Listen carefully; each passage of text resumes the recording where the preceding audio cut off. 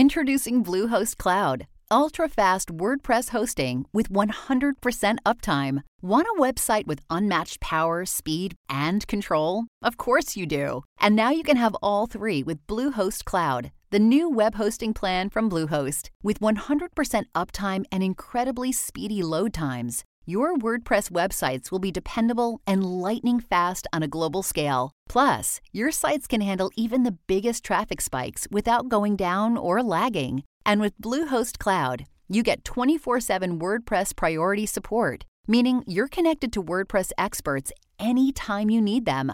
Not to mention, you automatically get daily backups and world-class security. So, what are you waiting for? Get Bluehost Cloud today by visiting Bluehost.com. That's Bluehost.com. Cavalry Audio. I'm Clint Emerson, and welcome to Season 2 of Can You Survive This Podcast, where the interview is just as dangerous as the scenarios I put my guests through. From hostage situations to natural disasters, carjackings, active shooters, and more, if you're looking for the skills necessary to survive these situations, then this is the show for you.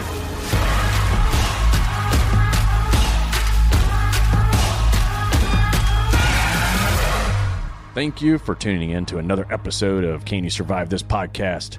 Today we have an English-American actor, producer, singer, and former model. Oh, God, I wonder if he's hot.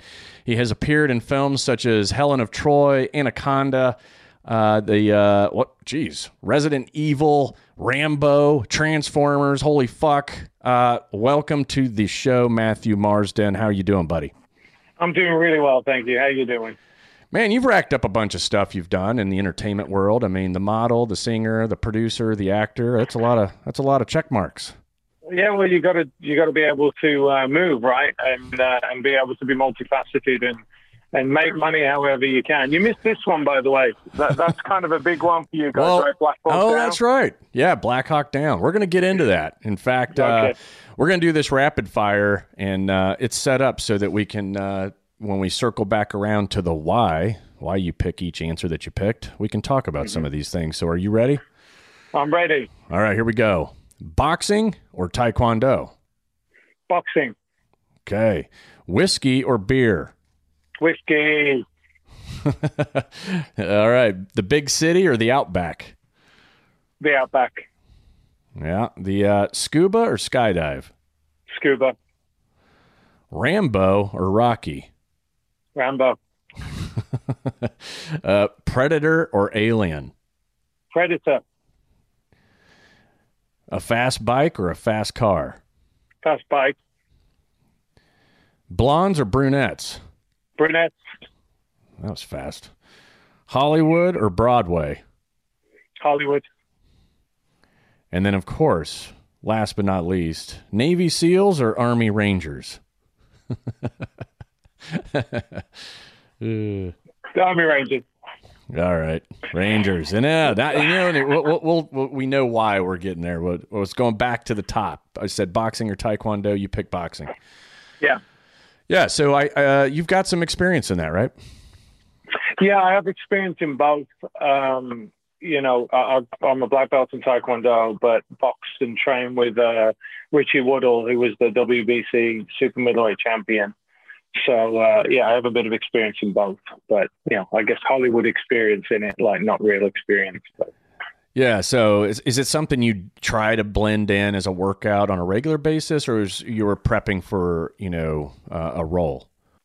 Yeah, well, initially, I always wanted to do martial arts. I've always done some kind of fighting since I was a kid, but actually I grew up really poor, so we couldn't afford to go to those classes, even when it was like, I guess, $1.50 back when I was growing up. So when I actually got the opportunity to be able to be self-funded, I went back and I did my black belt in Taekwondo. But the reason why I chose Taekwondo was, I already had like decent hands from boxing, but for film, it's obviously better to do, the flashy kicks are in. And if anyone has ever had any experience with stage fighting, it's always a lot more exaggerated. You have to exaggerate the moves. It's not like a real everyday fighting technique like Krav Maga or whatever like that. You very rarely see it. I mean, they started doing that with the Bourne series and all that, you know, the more close contact stuff. But originally it was, you know, if you look back at all the great movies over time, it's, you know, the Chuck Norris movies or the Bruce Lee movies, even he used, you know, those bigger Taekwondo leg kicks. So that's why I did that. Yeah. That makes sense. Yeah. So it's more on the side of professional development. Yeah. Yeah. Okay, whiskey or beer? You went with whiskey, so you're a bit of a whiskey connoisseur, right? Yeah, well, I tend to like the cheaper stuff. I'm so low rent, you know what I mean? It's like I have a 25-year-old Lafroig. I'm a very peaty whiskey kind of guy, and I much prefer like the $30 bottle that's a 10-year. But yeah, I moved out. I've never really been one for beers. I'm not really a beer drinker. I don't like the way it makes you feel.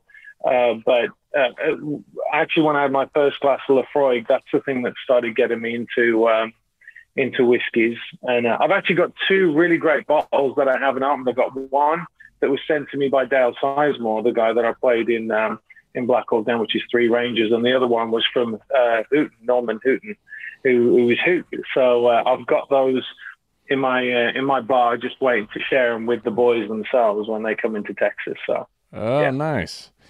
And you mentioned Texas. Now, are you living here now, or? I am. Yeah, I moved to Dallas. Oh, all right. So yeah, we're neighbors, and we'll definitely have to get together in our off time at some point. Definitely. Okay, then we said big city versus the Outback. You picked Outback. Are you kind of outdoorsman more than you are like a city guy, or? No, actually, I grew up in a very industrial area, and then, you know, lived in London, lived in Manchester, and then I moved to LA, which is, you know, hardly the boonies. But I actually love that way of life. I love people that are you know, more in the, I don't say like the outback, you know, I don't know what you'd really call it, but I love country living. I love being. So, and they're my kind of people. I think as you get older, you kind of appreciate the slow pace of life, and also appreciate nature. I mean, I think that one of the things that people don't really understand about Americans is that, like, you can still get killed out here by wild animals. Like, you're never going to get attacked by a wild pack of foxes in Somerset, you know. But here you can get eaten by a bloody bear. Right, you can, and it is massive. And there are like it's like in Australia, right? You know, there's 9 of the 10 deadly snakes in the world, so it kind of gives you more of an appreciation for real life. So you know, I have camped a little bit, but I'm most definitely more of an RV guy. Yeah. Those days are over when we sleeping on the floor and doing all those crazy stuff. My back just won't take it anymore. Yeah, I'm with you. The van life thing has definitely become popular. Like the what do they call it? Glamour camping? Glamping. Glamping, yeah. So I can never pronounce that crap, but yeah, it's kind of sort of. You got a fire, but you're still going indoors. You know, it happens to be a home on wheels, and you're still protected from the elements at night. Yeah. All right. Well, then we did scuba versus skydiving. You picked scuba, and yeah, you're a master diver, right? Yeah. I'm a dive master. I really love that, and I think that when you do something like that, you really should get to a decent level of proficiency. You know, because you know a little bit of information is dangerous, right? I mean, the amount of times I see people that are like, "Yeah, I've got my open water paddy thing, and I want to go deeper. I want to do this." I'm like they don't comprehend all the things that can go wrong. And for me, when I went through my rescue diving course, that was the first point where I was like, "Oh shit!" Like even for me, it was a switch, you know, like how you've got to respect the element and all that. So and also, I mean, I have done a jump. I have done a parachute jump. Very lame. I did it with well, the fact that I did a tandem is lame, but I'm actually not very good with heights. But it's funny because I called the SEAL Team 6 guy, a friend of mine. And I was like, dude, I'm due to jump. I hate heights. And he was like, Matt, it's just like jumping onto a bed. And obviously he's done thousands. I was like, yeah, bed at like 15,000 feet. But it was great. No, I enjoyed that as well. But I love I think, you know what's interesting about when you start diving is that when you look at the ocean, it's kind of like seeing the Serengeti in your backyard, right? Mm-hmm. And that was certainly the case for me when I was in California, because you look at that and you're like, wow, there's a whole world down there that I want to go and explore and enjoy, whereas, you'd have to travel quite a way to get there if you wanted to get to Africa or something like that to see that, kind of wildlife, Yeah, I think the recreational diving world is cool because no matter where you really go, like on vacation, if you're into obviously beaches or, even lakes, you can always scuba dive almost pretty much anywhere you go, unless you're going to some landlocked area that has zero water. But, some of the best diving I've done was in rock bottom lakes where it's crystal clear. You can see everything. And, it's much different than like an ocean, It's calm, it's peaceful in a lake versus like an ocean can be turbulent and crazy, But yeah, I love that stuff, and I wish I could do more of it.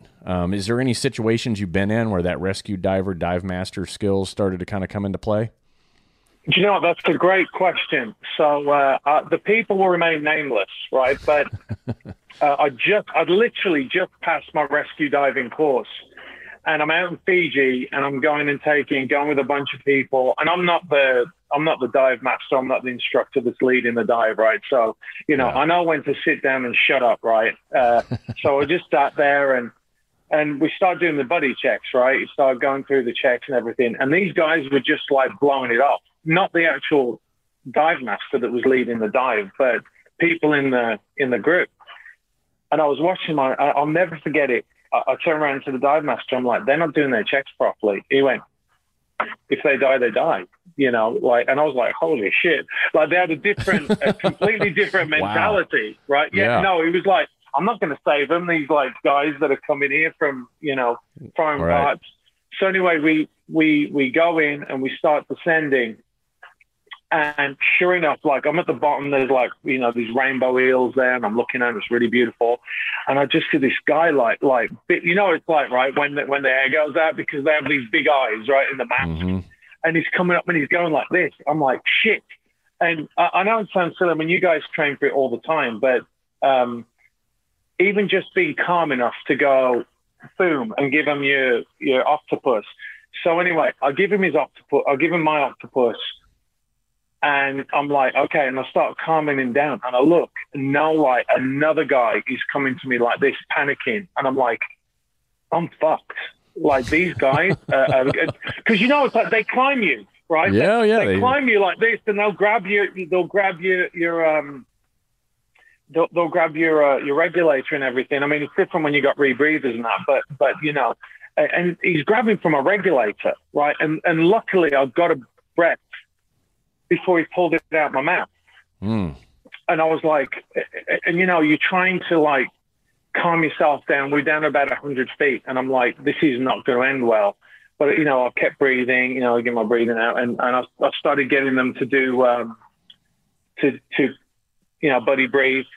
And I'm kicking up, right? I'm like, we're going up. Anyway, to a long story short, we're kicking up. And I feel the tank go dry because they're sucking. Yeah. And I'm like, this is it. We're done, because I've got two guys hanging on to me. It's not going to end well. And we just broke the surface. And I got out. We got into the boat, and they thought it was the funniest thing ever. Honestly, the guy thought it was the funniest. And he's an actor that's actually working right now, so I won't say what his name was. And he was like, dude, we nearly died. I said, you're a fucking asshole. I hope I can say that on this. I'm like, this is really serious. Like, next time do your checks and do things properly. It's not a joke. If I hadn't have done that rescue diving course, Clint, I would have been in deep trouble. It sounds like really deep trouble. Yeah. And that's where people let fear turn into panic, and then of course in the water, they do everybody acts exactly the same that panics. They start just, literally doing water tackles of anybody that's around them to try and save them or help them. Then to just calm down and like go, oh, wait a minute, I can just go to the surface and start breathing air again. Right. They think they're like contained underwater when the reality is all they have to do is surface. Yeah. It's crazy. Yeah, well, it's the mentality, right? Yeah. Like you have to like try and be calm in that situation. And I don't think I would have been if I hadn't have gone through the training before. And the guys told me that this is what happens. Like they climb you, they're going to pull your regulator out, they're going to push you down, they're going to rip your mask off, they're going to do all these other things. And so I could see it coming, right? So even though, I mean, my octopus was long enough for me to keep the other guy kind of at arm's distance, but everything slows down, right? Like I can remember it like it was yesterday, and everything was really slow when it was happening. And I'm sure it went like that, Yeah. But again, it's like you have to take these things seriously. It's like, any messing around with a weapon, you're going into a hostile environment, underwater. And again, like you say, it's like that ignorance. A little bit of information is dangerous, right? A little bit of experience is dangerous. Anytime you're diving, I mean, the minute you start to the minute you end, and even when you're on the surface, safety is, it's got to be paramount, or else things can go south very quickly, as you definitely experienced and testified to. But good job on that, man. That deserves a good pat on the back for sure. Yeah, I was, like I said, I was very fortunate that was in that run of events where I'd literally just done that course. And that's why you have to, when people just go out and do another dive again, it's like, if you haven't done it for a long time, you get rusty, you need to go out and you need a refresher, you got to get yourself back into it, remember all the checks and all that, and check your gear, right? Like check all of your gear, make sure your reg works properly, and just don't play around, right? Safety is important. That's right. That's right. You're listening to Can You Survive This podcast? Thanks for tuning in. Please make sure to subscribe, rate, and share on the iHeartRadio app, Apple Podcasts, or wherever you get your favorite shows. Moving through our rapid fire, we got Rambo versus Rocky. You pick Rambo. I think I know why. Yeah. So you played a role in that was the latest Rambo movie, right? I thought that was pretty good. They just did Rambo 5, which was him dealing with like cartel members. But here's a little bit of information that you might find interesting. So when I went up an audition for this, it's funny because how Hollywood is, right? They called me up and they're like, they want you to go in an audition for Rambo. And I'm like, oh, what? Are you kidding? Like they're doing another Rambo, right? Because the last one was Rambo 3, which was like, Afghanistan when the Russians were there, right? Yeah. So I was like, really? And they were like, you want to do it? I'm like, are you kidding? we all grew up on that, right? Hell yeah. By the way, yeah, and that was one of the things I always remember growing up thinking, we're going to be okay, right? Because America has Rambo. Like, of course we're going to win the Cold War. So anyways, I go in and I auditioned for the role of Lewis, who is the British SAS guy. And the role I went in for was a Navy SEAL, a Navy SEAL sniper. And they call me back and they're like, and that role, the Navy SEAL sniper, was meant to take over from Rambo. Like it was the next generation of Rambo, kind of like what he did with Creed, and he becomes like the mentor. He was going to come like the Troutman character. And so I go in and I start talking and he goes, I want you to do it in your regular accent. And I'm like, damn it. Like I really wanted to, because I played the Army Ranger and I played a Marine. And I'm like, I'd love to play a Navy SEAL. And I'm like, you sure? He goes, yeah. And I said, well, if we can do that, and you'll get this, other people that don't get, I said, make him SBS, right? Because, the Royal Marines, and there's a link to the Green Berets, obviously the Royal Marine Green Beret. And I said, make him an SBS because there's like more than a little friendly rivalry between the SAS and the SBS, which I'm sure you're aware of. And so he was like, boom, next day it was in there. Wow. He rewrote it. And then he also gave me like this monologue in it where I was like talking about my rifle and this and that. And I said, these guys would not do that. So they would not do that. I know these dudes, I said, and they would not like yabber on and blah, blah, blah, blah, blah about this. And he was like, shit, I know. But neither of us were, he said, I can't have two lead characters that that don't talk in the film. Mm-hmm. So anyway, he then changed it when we were over there filming. So unfortunately, Schoolboy, which is the character that was meant to go on and take over the franchise, didn't take over the franchise. So a little bit of a bummer there for me. But yeah. Yeah, I had no idea that there was like a setup to kind of continue on with the different character. Huh. That's pretty cool. Yeah. Okay. Kind of on the same note, Predator versus Alien. You picked Predator. That was just thrown in there mainly because Predators are pretty badass. I mean, have you followed that whole, like, the trilogy with, all the different movies and how they're all interconnected between Alien and Predator and Prometheus? Are you into any of that stuff? Yeah. I started watching the first Prometheus, and then I kind of lost interest after that. I mean, I'm very fortunate to have worked with Ridley Scott and know Ridley. And so I always love his work anyway. So there's a difference between, like, watching it it's very difficult, right, to watch something for entertainment when the people involved or you're in that kind of industry. So yeah, I watched Prometheus.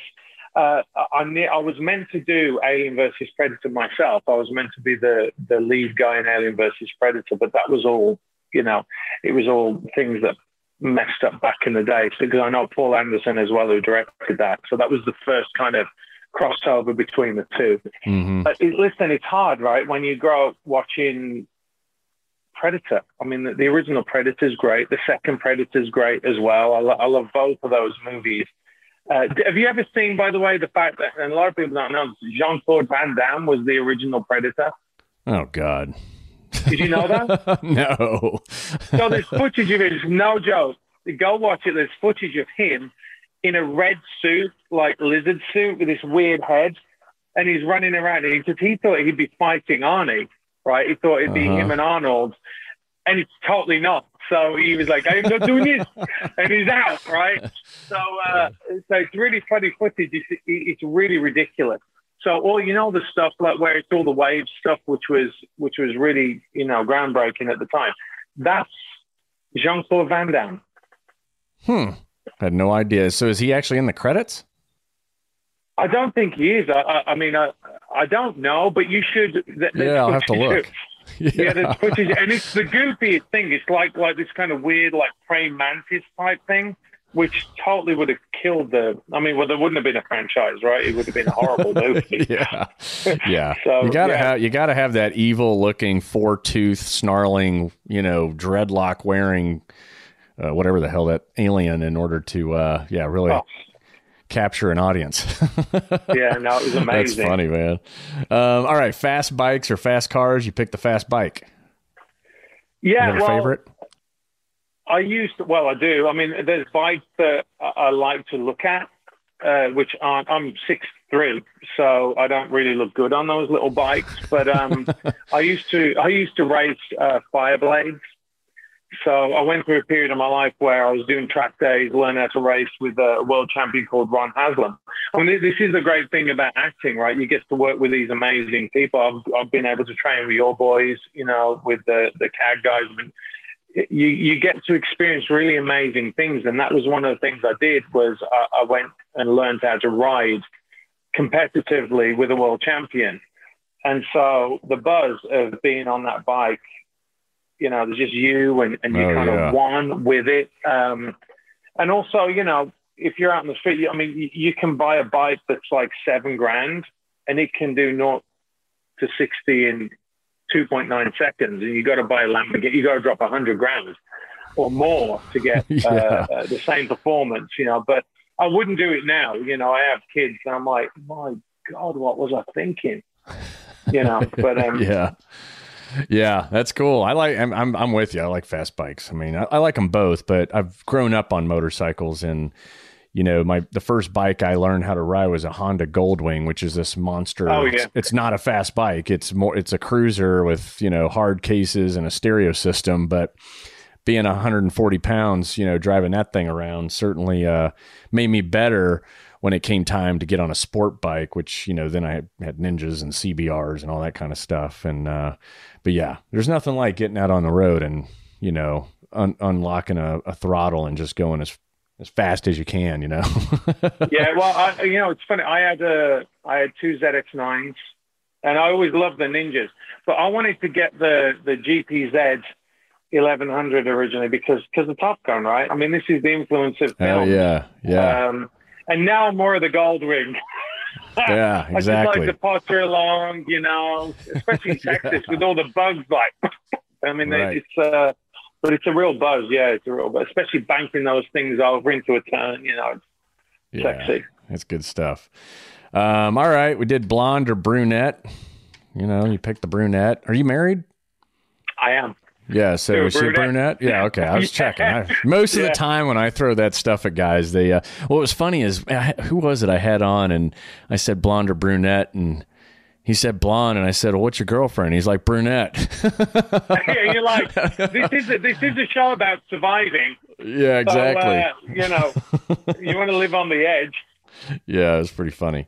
Yeah, so kids, you got a family? I have 8 kids. What? 8 kids. Mm-hmm. That's like a fire team and a half. That's it. Yeah. All right. What's the age range on that? So my oldest is 23. He's from previous relationship in England. And then all my kids here they're all at home, 15 down to 2. And he's awesome. Yeah. Wow. And my oldest actually is a water polo player. Oh. So yeah, he's a swimmer, and it's funny because talking about the field teams out in California, there's tons of like water polo and swim teams. He was on the Rose Bowl swim team. We come over here and we're like, where's the swim team? And they're like, so we have to drive. We have to go quite a bit to get him into the water polo. Yeah, it's not as popular here in Texas. It's all about football here, but. Yeah, they're like, put your Speedos on. I'm like, hey, listen, let me tell you something. The water polo players, they're animals. They can mock them. They're tough. They're really tough. There's no doubt about it. I mean, it's wrestling, it's swimming, all combined together. And in all the water polo guys that go to Buds usually end up crushing everyone when it comes to any of the water events. I mean, they're incredible athletes that don't get enough praise for being badasses. It's water polo guys rock. Okay, then we went to Hollywood versus Broadway. It's really LA versus New York. What are your thoughts on that? Yeah. Well, to me, when you said that, I kind of go to the West End. Right, like in London, which is the same thing as Broadway. And I think that, I made a decision early on in my career that what I didn't want to do was continue to do roles that have already been done before by people before me. That are, there's so many great, especially in the UK, there's so many great like Shakespearean actors that are just badass. And it gets to the point where you're like, okay, I'd love to do Hamlet, but I'm going to be compared to Kenneth Branagh and John Gielgud and, all of these other guys. And I feel like, you kind of pay your dues, right? You pay your dues there. I did theater. And now I'm like, I want to do fun things. I want to ride on the side of helicopters. I want to, shoot guns. I want to do this. I want to do that. So it was more about, originating roles. Yeah. And playing characters, and really interesting and being intimate with it, right? So you can bring people into that world.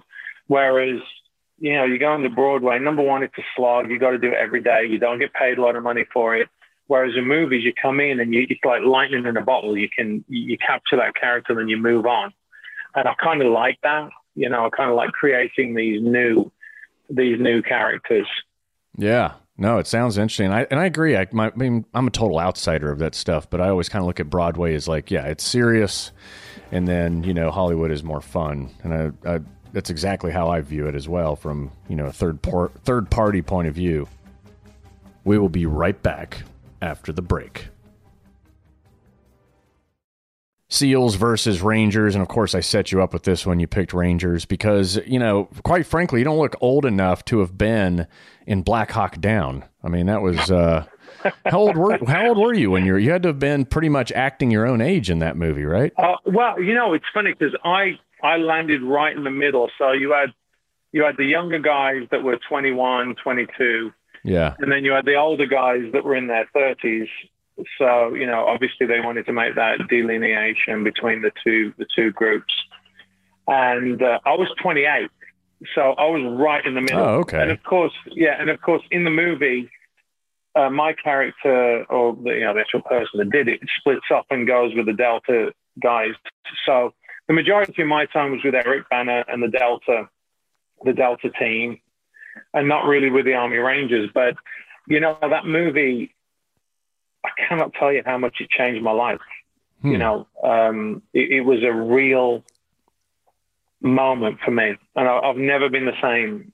So I mean, firstly, coming from the UK and you ask, I mean, you've worked with the guys. It's more like, okay, we're going to go and do this. It's not really for Queen and Country like a lot of the guys. They don't do it because, they really want to, advance freedom, or they're really necessarily patriotic. I think that comes with it. Like, I got one of my closest friends was a grenadier, and he just got into a bunch of fights, and we were like, yeah, I'm good. I'll be good at this, right? That's a simplified version of what happened to him. But I was working. We were doing, CQB training in Fort Benning, and I went outside because obviously, we were going in like 4-man teams, to do the room breaching and stuff like that. So I was outside, and being the actor I was, and I didn't really know that much. I always loved America, but I didn't know why. So I'm sitting outside and I'm talking to this young Ranger, got to be like 21. And I said, why did you join up? I just wanted a motivation. Like, why were you there? And he said, for freedom. I wanted to fight for freedom. And dude, Clint, it's like someone went, boom. I was like, you'd die for me, wouldn't you? Like, for my right to be free. And he went, yes, sir. And I'm like, greatest country on the planet. These guys are awesome. I mean, it's, who does that, right? Who does that? And then obviously within a year, Twin Towers happened. Those guys go off. The guys we're training with, one of them, I remember, vividly, he died over there, got killed after multiple tours. And it just made me just go, who are these guys? What kind of a man does this? Mm-hmm. And I really respond to that. I really, that those are my, like you guys, my people. I'd much rather be around veterans and active duty guys than I would people in Hollywood. It's just not real life, So to me, my core, who I grew up with, it was very much people that would go into the armed forces, or it's certainly more real. They wouldn't do something fluffy like what I do. But so since then, obviously, that movie had such an impact on so many people. And I get these young guys coming up to me who have sacrificed so much. And they're like, thank you so much. And I'm like, what? Like, what, you thanking me? I didn't do it.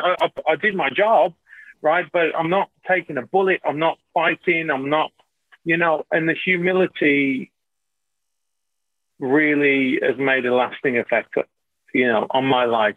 And so, and it's very humbling to always be linked to the 75th Ranger Regiment, and they have a very special place, and the Rangers have a very special place in my heart and in my life, so it was a really amazing experience. Yeah, no, it sounds like it. And, I mean, for those listening, Black Hawk Down represented when, there was basically conflict in Somalia, just like there is still today. It hasn't changed very much. It's a lawless country. It's pretty much considered either denied or, definitely semi-permissive to non-permissive environment, because there's no real government. And the government that they do have resides in Ethiopia. It doesn't even reside in their own country because it's that hostile. And it's been that way for a very long time. And, back then, it was an area of concern, and you had the United States had a presence there. And long story short, if you haven't seen the movie, a Black Hawk gets basically, shot out of the sky. And then it just leads to chaos, where everybody in the streets has guns.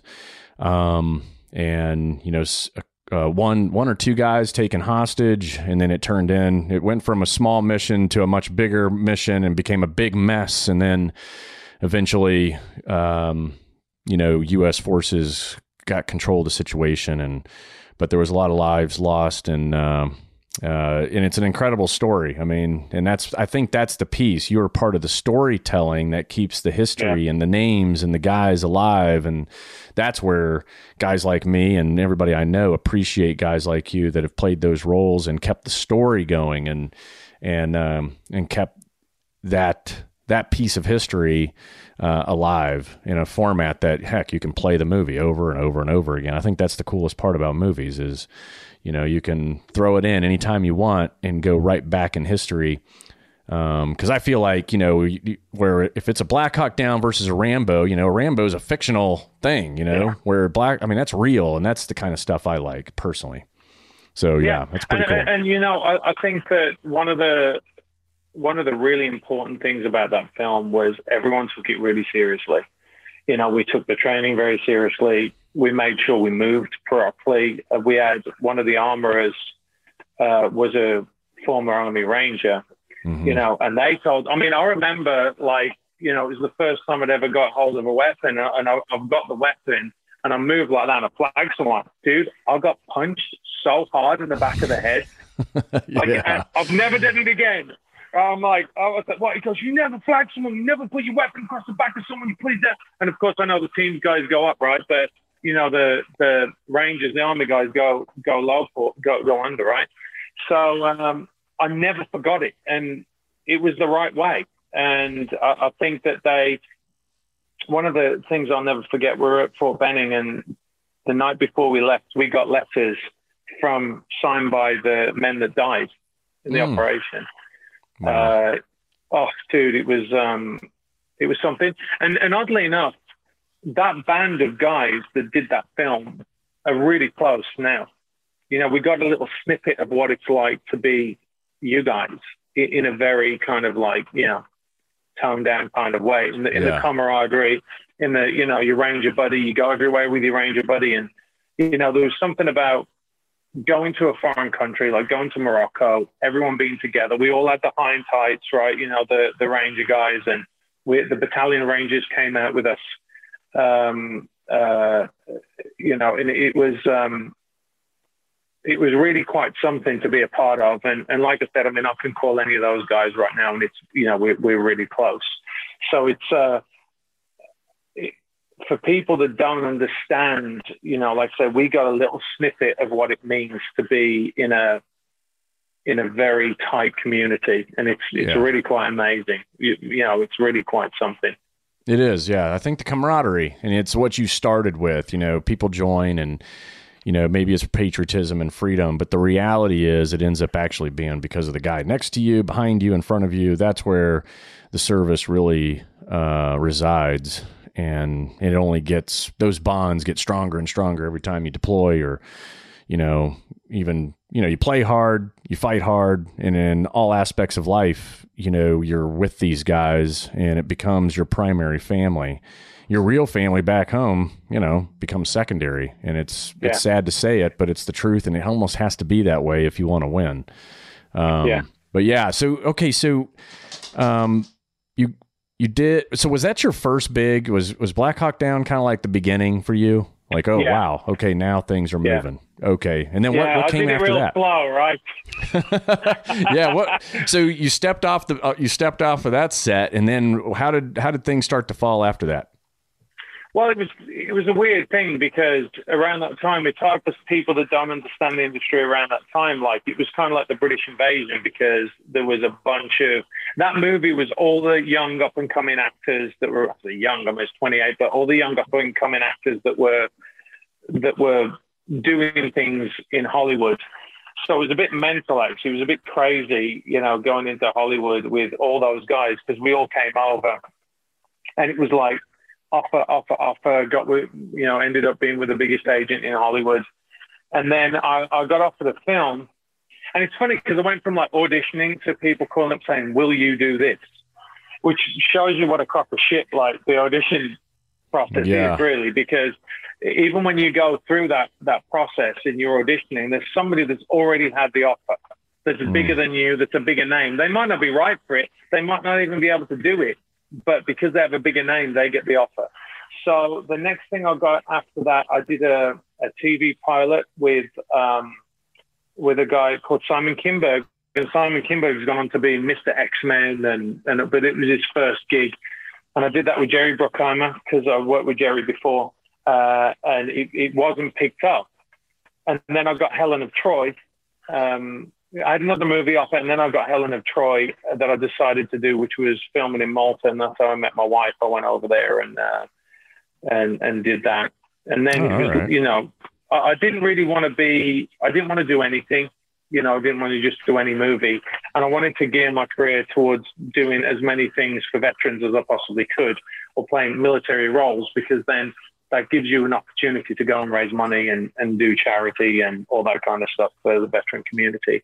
So, I deliberately went that way. And, it gets to a point where you're like, I'm going to wait for that movie. And then it doesn't come. You're like, well, I've got to pay the bills, so I've got to go and do one.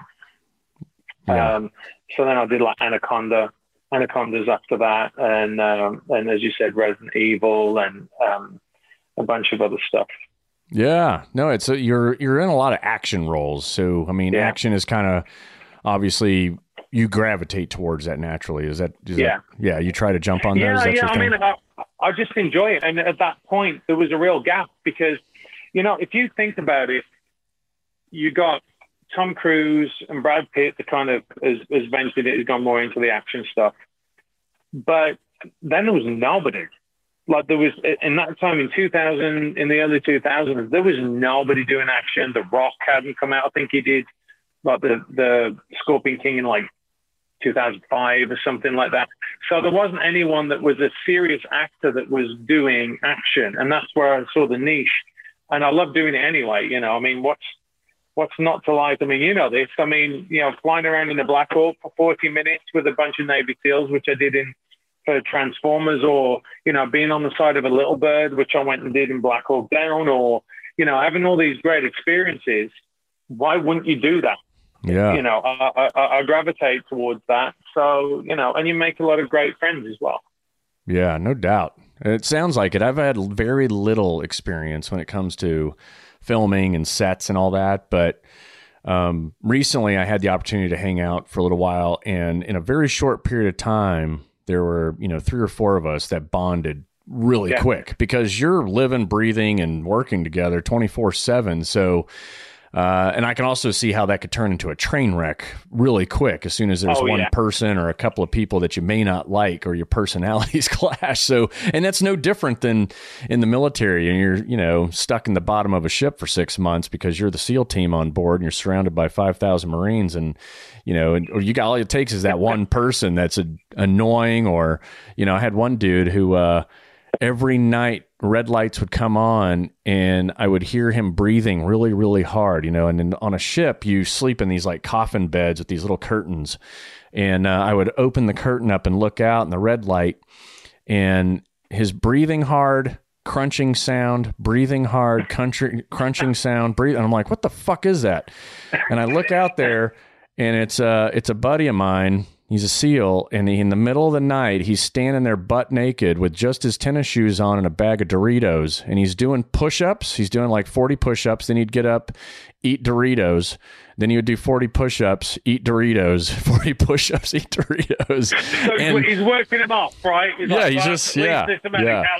He's burning it off while he's intaking, and it's But those are moments where you're like, you know what, this is an interesting life and lifestyle that I'm living. But I kind of correlate that to my little experience on these sets where, there's weird stuff going on all the time, and you either embrace it or, you find another path. Yeah. And it's kind of it's a weird scenario, right? So like, especially when you get people that will, like, let's say, play a superhero, and they end up thinking that they can do it, right? Like, that's them. They're tough guys. They're this, or you know, in the same situation when you have like two people that are playing lovers. It's hard to explain to people, like you like to see you slam together. There's a lot of pressure actually, because, you know, it's like hundreds of thousands of dollars a day to have you there. You're with that person, you're eating with them, you're doing all these things, you're on set, you're intimate, and you're doing stuff that you wouldn't normally do, right? But like so I got married, and then I got on a plane, flew to China and did a movie, and I was in bed with an actress the next day. Right? So hang on a minute. I went and I said, I'm going to get married. I'm marrying this woman. I'm never going to be with any woman ever again in my life. But then the next day I'm in bed with a beautiful woman. Like, it's kind of like, whoa. So it kind of messes with your head. And then there's also, obviously, as you would have seen, enablers, right? There are enablers there that don't go, hey, stop that shit and do your job. You know, I had one guy who was on set once where they were like, like literally it was one of those, like, his trailer is bigger than mine. And I'm like, I don't give a fuck. Like, and I said to the producer, I went, give him my trailer. I'm number one on the call sheet. I'm on set all day anyway. I don't care. I don't have the ego. Now, normally, you know, you can imagine what that was like if it was you guys in teams, right? You just slap him and, you know, say, just stop it. Well, they certainly wouldn't make it to the one group that you were in. Like, they wouldn't make it through that process, right? Because they're like, he's not on the team. He's not one of us. So, but there is that enabling, and it gives them these like massive egos and sense that they can do everything, and a disconnect from real people. So, I mean, that's why, you know, I love being in Texas, because people are just real. You know, they don't care really about what you do. You know, that's been my experience anyway. You know, they just, yeah, cool. Okay. In fact, they'll go, well, don't be weird, you know, don't be like that lot out there. And I'm like, I'm not, you know. Yeah. Don't California my Texas. We keep saying that. It seems to be repetitive on a bunch of these last couple of interviews. You're listening to Can You Survive This Podcast? Thanks for tuning in. Please make sure to subscribe, rate, and share on the iHeartRadio app, Apple Podcasts, or wherever you get your favorite shows. Yeah, I mean, it's a great state, and everybody here is pretty laid back and humble. And I think that's key to just about, you know, getting through anything in life. You got to just remain humble, or else, you know, you'll definitely run into somebody faster, smarter, bigger than you that will humble you if you're not already humbled, right? So yeah, it's the law of the jungle, right? I mean, that's the way it is. And that's what I love about Texas. Like, although everyone here drives like they're maniacs. Yeah, right? that's what I like. Hey, listen, I did get my truck though. I've got my truck, and now I've got my truck. There's a little bit more respect, but you know that the other guy could be packing. Oh yeah. So you're a little bit lighter on that horn, right? Like, you know, when, you know, in California, you see them going there, and they're all like this. Here you're like, excuse me. I'd like to get packed. That's right. Because you might have, you know, you might be packing something, and, you know, society is a polite society, you know, so. It is. And here's the thing. Here's the little thing. When I was in California, I was constantly stressing about getting the concealed carry. Mm-hmm. And now I'm in Texas, and it's legal, you know, it's a constitutional carry state. I don't worry about it anymore. You know, it's not at the forefront of my mind. You know, I feel like everyone's a little bit like, hey, let's be nice with everyone. And I'm like, that's right. The great equalizer, right? It is. The great equalizer. It is. It's pretty cool. You know, going backwards, you got married and then you end up in a sex scene. So are you guys butt naked, or how does that all work? What are those fake things? What is that called? What's the proper term for the fake? Is it like a fake penis and fake hair or something that covers everything? I don't know about that. I thought there was some name for those fake prosthetic things. No, I mean, like sometimes you can, you know, you'll have like what they call pasties for the girls. They put on their parts, and for the most part, I mean, I've only done one thing where it's been more kind of explicit, but still, like, you know, you just wear like flesh-colored underwear. I've never really done anything where you've had a sock on your old boy kind of thing. But you know, I mean, it is, look, it's not sexy when you've got 300 people watching you. It's just, well, maybe it is for some people, but you know, it's kind of not what people think. You know, right. you're wary of the camera, you know, and by the way, and it's always a weird thing as a man, right? That you're going, I've got to, like, how do I, you know, is she going to be like, get away from me? Or, you know, are they going to be, is she going to be offended? You know, it's a really weird, like, situation. And again, the fun thing is when you do more action roles, then you have less of those kind of roles. You know what I mean? So yeah. I can say to my wife, I'm like, listen, I'm doing Rambo. I'm shooting people with a Barrett, you know, no sex scenes. Cool. Yeah, you know, I'm doing Transformers. I'm running around with a bunch of, you know, I'm not getting to bed with anyone. Cool. Because it doesn't matter, like, how I am in that scene. You know, it's always going to be odd for your wife to be going, oh yeah, you go and bed with Heather Graham. Like, that's cool. Like, they're never going to do that, right? Well, mine isn't anyway. Which is what I have happens, to assume. Yeah, I'd have to assume whether you're a husband or a wife. You know, it's like when the opposite is jumping into bed with some other person. Yeah, I think it's easy to forget when you're watching the big screen that it's basically a clinical setting, right? Yeah. It's very clinical, right? You got cameras, you got lights, you got people sitting there telling, hey, do this, do that. Okay, now, let's do this over again. Let's do it over again. Let's do it over again. To where the, you know, all of anything that was sexual goes away, I'm guessing, pretty quick because it's like, I can't imagine. I mean, don't get me wrong. There's certainly, like, it's like anything. When you've been intimate with someone, whether it's even kiss them or whatever, then there's a barrier that's gone, right? Like there's a certain, you know, it's like, even if you're at a bar and you know, when you're single and you kiss a woman, you see them the next day, there's a difference, right? There is something that is different because you've taken away that barrier, and it is really weird.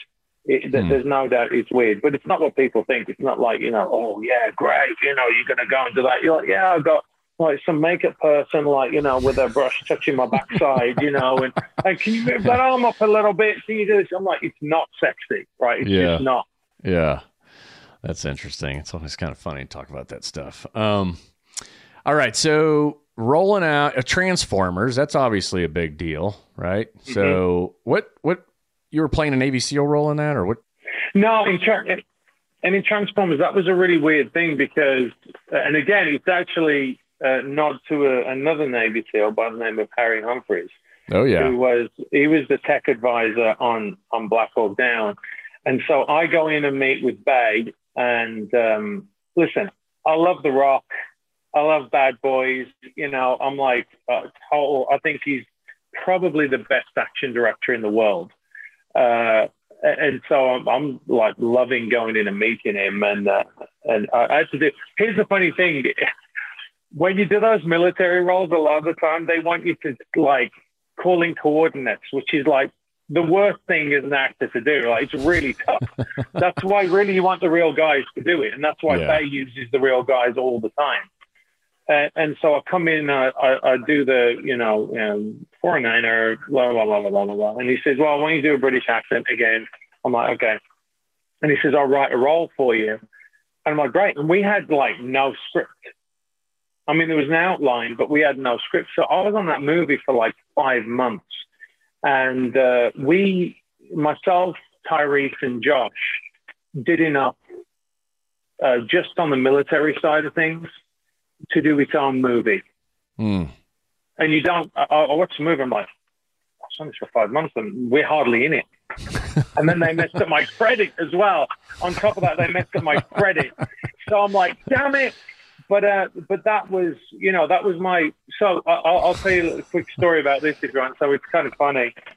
So Harry Humphreys comes in and he says, right, Matt, well, you're a captain, right? So you play a captain, you're a captain, and we're doing all the training, we're doing overbounding with a bunch of guys at Jet Reeves and, you know, a bunch of other team guys, because he brings in a lot of team guys and a couple of Army Rangers.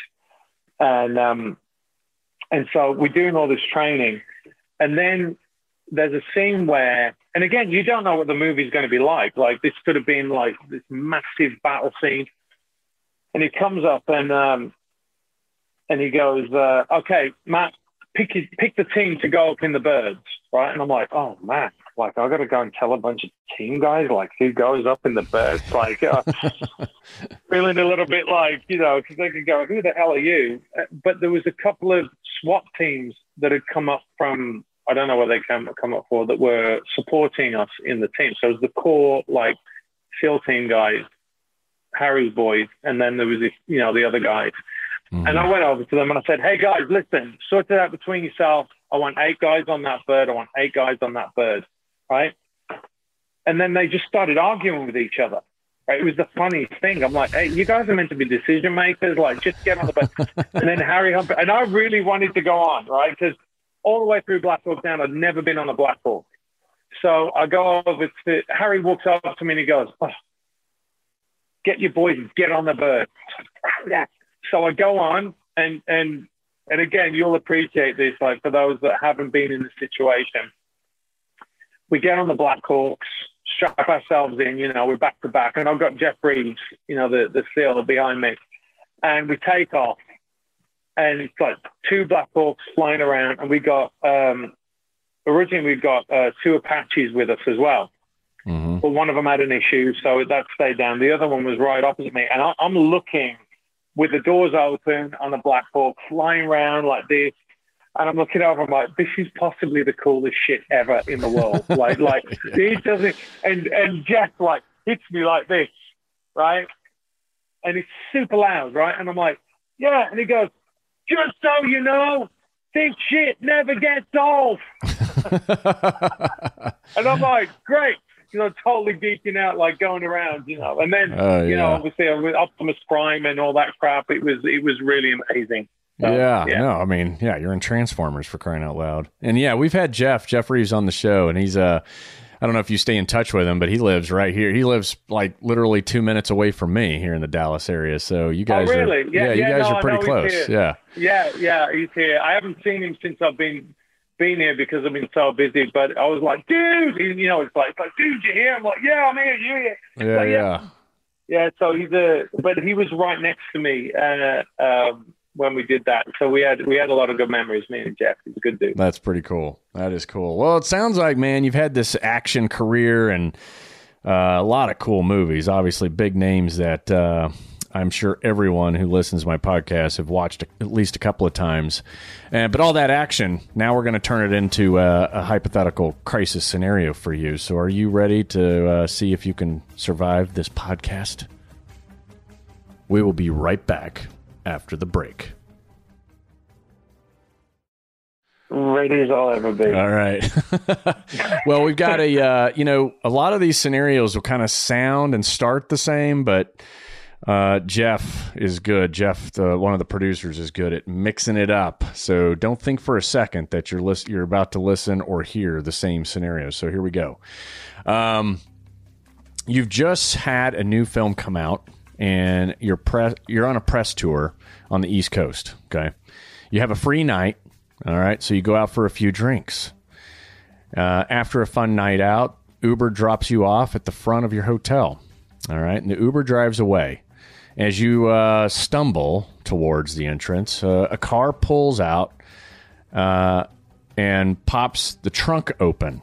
A guy hops out of the passenger seat. He grabs you from behind and tries to force you into the trunk. You're a big guy, so of course you start to resist. And the driver goes ahead and gets out and helps. All right. So now it's a 2-on-1, right? And you're face down on the ground, and the driver pulls out zip ties. Okay.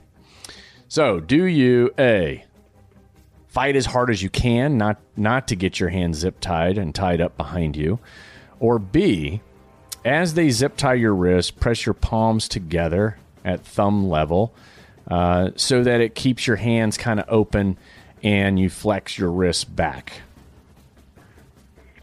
I would do the second one if there was a chance that I wasn't going to get out of the first scenario, because I knew that would give me an opportunity to get out of the ties. That's right. I don't want to go to the second location, right? I don't want them to get me there, but if it looks like they're going to get me there, I need to have an opportunity to get out of that situation. That's right. Exactly. You want to, you're outgunned, you're outnumbered, you're taking severe blows to the head. You always want to temporarily give in. It's okay to resist and fight like this scenario draws out. But there is a point when you go, wait a minute, I want to maintain life. I don't want to get knocked out, and I want to set myself up for the escape later. And so, how you present yourself at that moment in time can make it a lot easier for you, to get a clean breakaway later. And so you do that. Now you're zip tied and you're in the trunk. The vehicle is moving. So do you A, kick up as hard as you can to try and escape from the trunk, or B, maybe try and kick out the brake lights? I'd try and kick out the brake lights because there's more chance that a cop is going to be able to, stop. There will be a chance the cop will be able to stop them if they see a light out. Or, and also, what are the chances of me being able to kick out of a trunk? Slim to none, because there's actually, for you especially, there is zero room for you to rear back and hit the trunk. I mean, the trunk is probably going to be, as it gets closed, it's probably going to be sitting on your shoulder. You know what I mean? It's not like you've got a lot of space to build up any momentum in any of your limbs in order to break something, other than maybe the back seats, which we can talk about. But the brake light. So older model cars, you used to be able to kick out the entire brake light, and then you could stick your arm out and actually wave, right? And people could see an arm hanging out. Now these days with these newer cars, it's pretty much closed up. The frame is right there, but you can pull the wiring harness, and totally kill the brake light so that hopefully a cop sees that or someone sees that and reports it. So you got to get creative in the trunk for sure. But some simple stuff. So you're still zip tied, hands behind your back, by the way, and you notice a greasy rag, a bob pen, and a can of compressed air. The keyboard cleaner kind of compressed air in the trunk with you. So maybe you can use that stuff later. Hint, hint. The car slows to a stop, and the assailants get out. You hear them greeted by a dog, right? So there's a dog in the area. Then their voices fade, and now you have to get these zip ties, off your wrists. So do you A, roll on your side, or B, roll on your stomach? Ooh. This is a guess now. I'd say I'd roll on my side. Yeah. Exactly. But think about it. The trunk first, like we already know, there's not a whole lot of space to be rolling on your stomach. Yeah. And, the trunk is going to be longer that way, right? Yeah. So rather than if I'm on my stomach again, how am I going to move? I'm not going to be able to get in it, but at least on my side, I can bring my legs up. That's right. Now you're thinking. So rolling on your side will help you reposition your hands to the front, right? If your hands are behind your back, one of the first things you should work on is okay, how do I get out of them and get out of them in an efficient way? And that is to pull your hands down around your ass to the back of your knees, pull your knees up to your chest, and then your feet through your wrists, and now your hands are up front. And this is, not everyone can pull this off, especially in a confined environment. But it can be done. And for those listening, this is something you can do with the family on a Friday night, zip tie each other up and see who can pull their ass through their hands, because that's the hardest part of the whole thing. Once you get them to behind your knees, and it's a lot easier after that. So anyway, with your wrists now in front of you, you have a better chance of defeating the restraints. So do you A, try to bite through the restraints because they're zip ties, or B, use one of the objects you saw in the trunk to defeat the zip ties? Well, I'd definitely say the second, because I've tried to, you can't bite through those zip ties, especially with British teeth. It doesn't matter that they're jagged. Yeah, so I'd definitely use whatever tools we have there to get out of them.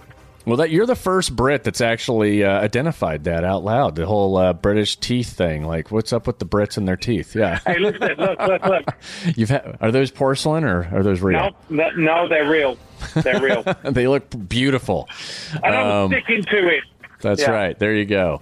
So you're one of the few Brits with a nice grill. Okay. Yeah. So, yeah, you're right. You're going to use one of the objects to get out. So you have a bobby pin. Okay. Biting isn't going to work, just like you identified. So, but a bobby pin, which is great. If you really pay attention to how zip ties work, it's a very simple little mechanism. There's a little piece of plastic in there that operates as a ratchet. And that little piece of plastic gets hung on the teeth, right? So that's what makes the clicking sound. So all you're going to do is take the bobby pin, slide it in between the teeth and the ratchet, and all of a sudden your zip ties come free, right? So you got to take a look at these things and get a bobby pin and play with it, and you'll see just how easy it is to get out of these things. So those of you listening, take time. Look at that stuff. All right. So now your hands are free. So A, kick and push ferociously on the trunk lid and car seat to try and find a way out. Or B, take a moment and assess. See if there's any other objects you can use to help your escape. I'd definitely take the second. Yeah, I'll definitely assess that, and look at the other things in the trunk. I have an idea of what I could use in the trunk, but now you gave me that. But yeah. I'll wait and see. I'm sure there are going to be other questions coming. Yeah, but yeah. No, you're right. You're spot on. Your hands are free. You assess, and there's a car jack. Most car jacks, there's a car jack in the trunk sitting there with you. Sometimes it's under you, and it can be a little bit of an obstacle to try and get your body weight off of that false cover to get to it. But usually those false covers are kind of made out of like this, high-density cardboard if it's a cheaper car. And then some of them are plastic. It's an actual plastic door, trap door you can lift open. But that car jack, man, it's a great tool. It's easy. It allows you to save your energy, basically set it up and start cranking away. Every now and then you got to get creative because the jack won't extend as high as the height from the bottom of the trunk to the top of the bottom of the actual trunk compartment to the actual trunk lid can sometimes exceed the height of the jack. So then what you do is you just have to stack something up. And usually in the trunk, you've got a tire, you've got other things you can actually stack up. And now you just start cranking away, and mechanically you're going to pop the trunk open. And now you've still got energy to do whatever needs to be done when you get out, which could be, I don't know. We'll find out. So here we go. The trunk pops open. All right. So A, run like hell, or B, take objects with you that could help continue your escape, which may be wink wink can of air. Yeah, well, I'm certainly not going to run like hell if there's a dog around. That's for sure. So I'm gonna try and find any kind of weapon that would or tool that would be useful for me to proceed to the next problem solving. There you go. Yeah, you're once again, you're dead on here. While a quick escape is important, you're not going to outrun a dog, and you don't know if you're inside of a fence line. You don't know what's going to come your way. So you kind of have to have the mentality of as soon as the lid opens, I'm going into fight mode.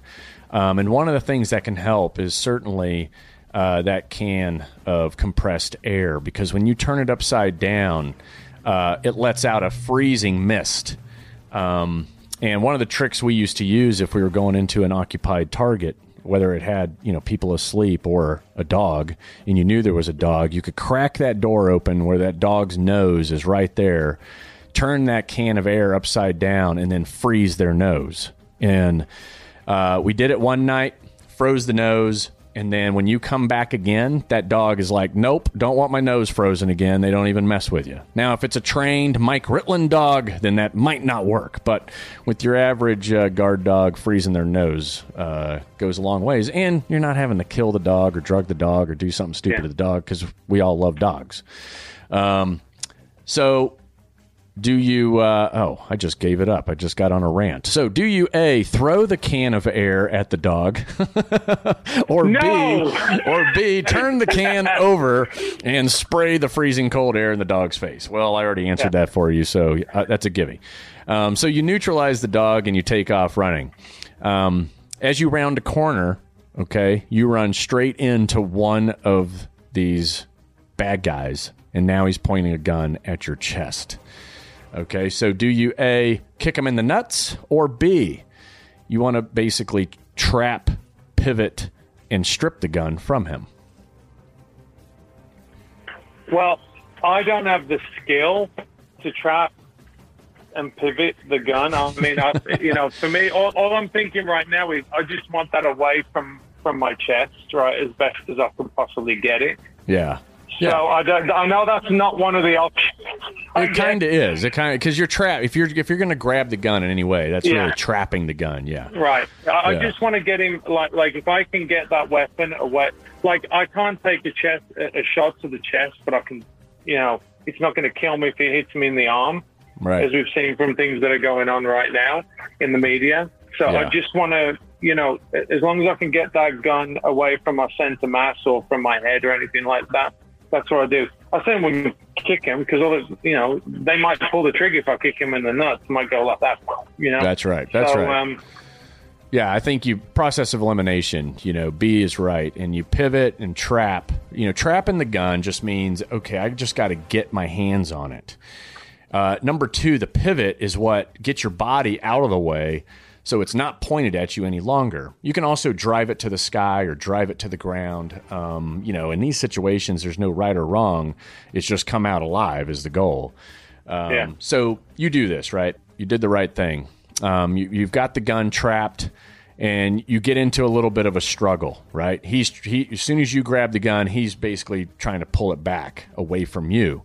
So do you A, yank forward and strip the gun away, or B, control and drive the barrel towards the enemy's chest? Push it towards him. There you go. Because really, when you look at the anatomy and physiology of hands, it's the fingers and the wrists, and they're not that strong once you start driving them in the opposite direction in which they're meant to operate. So, breaking the finger control that's wrapped around the gun and then breaking the wrists that are locked up when they're pointed forward. But as soon as you start driving those things towards themselves, they usually break free, which gives you the advantage. You control and drive towards the chest, then drive it over, and then now you can yank forward and strip the gun from what was a tight grip isn't tight anymore. So now you have his weapon, and you command him onto his knees. All right? So, final question. Do you A, take 2 steps into a hard punch into the enemy's chin and ensure a good old-fashioned knockout, or B, slowly back away, keeping your attacker at gunpoint, and then once you're at least 10 yards or so, move into the darkness and away from the bad guy? Number 2, he's got B. So, either, this is one of those where either one's right. I mean, if you have the opportunity, especially muzzle strike, right? You got that weapon, and you just drive that barrel into their face, it's going to knock them out. But keep in mind, with enough adrenaline and power, a muzzle strike can be fatal because it's easy to break off basically a chunk of their forehead, the skull, and lodge it into their brain. And then keeping them at gunpoint and backing away. There's no right or wrong here. It's really based on your level of capability, your mindset, and where you're at, and what's going on around you. Once again, the environment and your surroundings will dictate everything for you, no doubt about it. Hey, can I just found that? I think that you have an ideal scenario, right, where you are capable of doing all these things, and you have. That's what I was saying, like about the movement of the gun. And I've been fortunate. I've trained with a couple of your guys. And you realize the capability of other people. So I never underestimate the capability of the other person that is opposite me. That's right. And if I am a big guy, if you're gonna knock someone out, especially the bigger, the the more mass you have behind you, and they said you have a hard object, can neutralize the other person. For me, I wouldn't want to, if I knew that I could do that. Like, I have a friend of mine who's a boxer, and he knows that he can knock anybody out. Like, I've seen him do it like multiple times. For me, it would be more prudent to move away. Like I said, I mean, I'm not it's not movies to me. Real life is not a movie to me. So, you might get some person that thinks, well, I can punch this guy out, and you don't know the capability of the other person. So that was behind my reasoning behind it. Yeah, you're spot on, because a lot of times I think some of the answers that we give in these scenarios surprise people. Like, oh, maybe I should give in to the bad guys. Like, nobody would expect that, but the reality is your capability is what drives the decisions. If you're not that capable, if you're not an MMA fighter and you're not doing it on a regular basis, then what makes you think that you're going to be able to pull this off in a real deal event where giving in for a couple of minutes, or at most, the 10 or 15 minutes that it takes for them to do whatever so that you can then have a successful escape. It's, once again, there's no right or wrong. It's really, you got to take a hard look at yourself. And then when it's in a certain situation, go, okay, what's realistic for me to do right now? And you keep your wits about you is key. Getting shot or taking blows to the head doesn't exactly allow you to keep your wits about you. And it's your wits that keep you alive at the end of the day with a lot of this stuff. So yeah, if you're a badass, then be a badass and, beat skulls, shoot people in the face and all that good stuff. But if you're not, look for other ways to get yourself out of these dangerous situations. Hey, congratulations. You have survived this podcast. I think you only missed one, and then I gave you one. So yeah, you did really, really well, man. And, where can people find out more about what you have going on? I know that I got a link to your latest, greatest project that's coming out soon. So why don't we plug that and anything else you want to plug real quick? All right. Well, you can go to MatthewMarsden.com. That's my webpage. I also have, I'm at Matthew D. Marsden on Twitter. The project you're talking about is actually about what a veteran goes through when he comes home. And Ranger Gary O'Neill, who is a bit of a badass, said that it's the best depiction of what a warfighter goes through when he comes home that he's ever seen. So I basically took all the elements. I was fed up of hearing the way that Hollywood was treating veterans.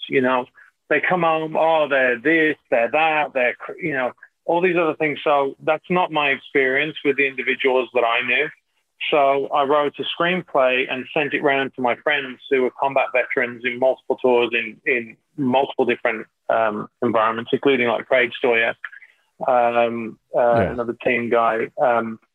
And I basically went through and wanted to show, as you said earlier, like there is a family that is a different kind of family. Mm-hmm. And when your priority is staying alive and looking after these individuals, the other family often, it becomes strained because of that. And even though that individual might be saying, hey, listen, I'm doing those hours down the range, I'm doing those hours in the gym so I can come home to you. Very often this side of things says, well, you're not here for this, you're not here for that. And when the other individual is saying, I've got to come home, right? I'm trying to come home. And I also want to make sure my team buddies come home as well. So that was the basis of the film and the impact it is on the family, and how sometimes you can be talking past one another in a relationship, which I've heard 1,000 times. Like, someone say, well, you're not doing this, when really, the warfighter is actually doing that, but not necessarily communicating it. And the wife or the family is not communicating those things the other way. So I wanted to put that in a movie and kind of package it in an action scenario. So it's funny you mentioned that earlier on, because that's something that's really, close to me, being one of those guys, because I'm kind of in the community, but not in the community, Mm-hmm. So I get a lot of guys talking to me where they don't necessarily talk to the other. I mean, you know what it's like. I mean, there are so many veterans charities out there for veterans, and veterans don't feel like they can go and talk to those charities. But when they see something up on screen, they can relate to it and go, oh yeah, that's what I'm trying to do, and that, or oh, I see that, and certainly for the families as well, to see in this kind of objective manner, rather than when it's subjective and it's affecting your life on a daily basis, really helps. So that was my aim with that. I know it's a convoluted way of saying, look, there's a movie you should go and see, but I think you understand the motivation behind doing it, because my guys, it's like, God, I hear another thing about like a veteran coming home and drinking, a bottle of Jack Daniels, and most of them aren't like that at all, and they might be dealing with things in their own way, and it's internalized. A lot of the time, it's internalized, and very often that means that people can't or don't really want to express themselves. So I kind of put all that in the movie. There's a lot of secret sauce for veterans in there, that the regular folk won't get. And after, it's funny because after doing Black Hawk Down, I'm like, I'll always have a bond to the Ranger Regiment. I've never played a Navy SEAL, so the character's a Navy SEAL. All right, and he's cool. He's a DevGru guy. So you might recognize the cap in it. Oh, okay. Yeah, I'll check. I started to push play, and then I realized, whoa, this is actually a full-blown movie. So what's the name of the movie, and when is it coming out? It's called I Am That Man. I Am That Man. You can actually get it on DVD right now, but we're just doing deals to get it onto Amazon and all. And all I want it to be is, if people are going through a difficult scenario, like my dream is that veterans can just say to their wives, or wives can say to their husbands, watch this. Yeah. Right? No, I think that's a great cause, and that's the best way to do it, because, through a movie, they can, whatever the scenario is, they're going to, and especially if you've done all the research and you got a lot of blessings from a lot of guys who've been there, done that, then it sounds like it's going to be a great answer to maybe some families that are having some issues out there. Yeah, well, you can give me a call after you watched it and tell me if I achieve the objective, right? Because you set out to do something, sometimes, you don't get it, but from the response that I've had, and if it can save one marriage, if it can save one guy, and, that would, it's all worth it. You know what I mean? Yeah. No, that sounds awesome, man. So there you go, everyone.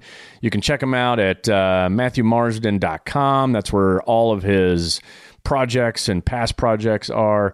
You can check him out at Twitter. Hey, I appreciate you coming on the show. Thank you very much. It's awesome hanging out with you and hearing your stories and everything that you've accomplished. And like I always say to everyone listening, keep it simple, because crisis will complicate the rest. And thank you for listening. And as usual, we appreciate 5 stars and comments on all platforms, because that's what keeps us moving forward. So thanks. And until next time, be safe out there. Can You Survive This Podcast is a production of Calvary Audio and iHeartMedia. Recorded live from a secure location here in Dallas, Texas. Produced by Brandon Morgan, Jeff Apple, and Clint Emerson. Executive produced by Keegan Rosenberger and Dana Brunetti. For Calvary Audio, I'm Clint Emerson.